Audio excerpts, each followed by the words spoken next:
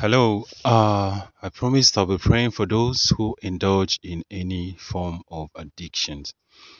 I'm going to be praying for you because you need the power of God to really stand on your decision. As you have decided to stop, I'm going to be releasing the power of God upon your life.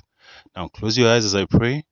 In the name of Jesus, I decree as I release the power of God upon your life right now that every spirit that is making life difficult for you is being dealt with right now. In the name of Jesus, every spirit of addictions, I cancel it in your life.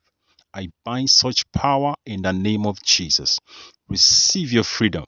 Receive your salvation right now. In Jesus' name. Amen. It is done. God bless you.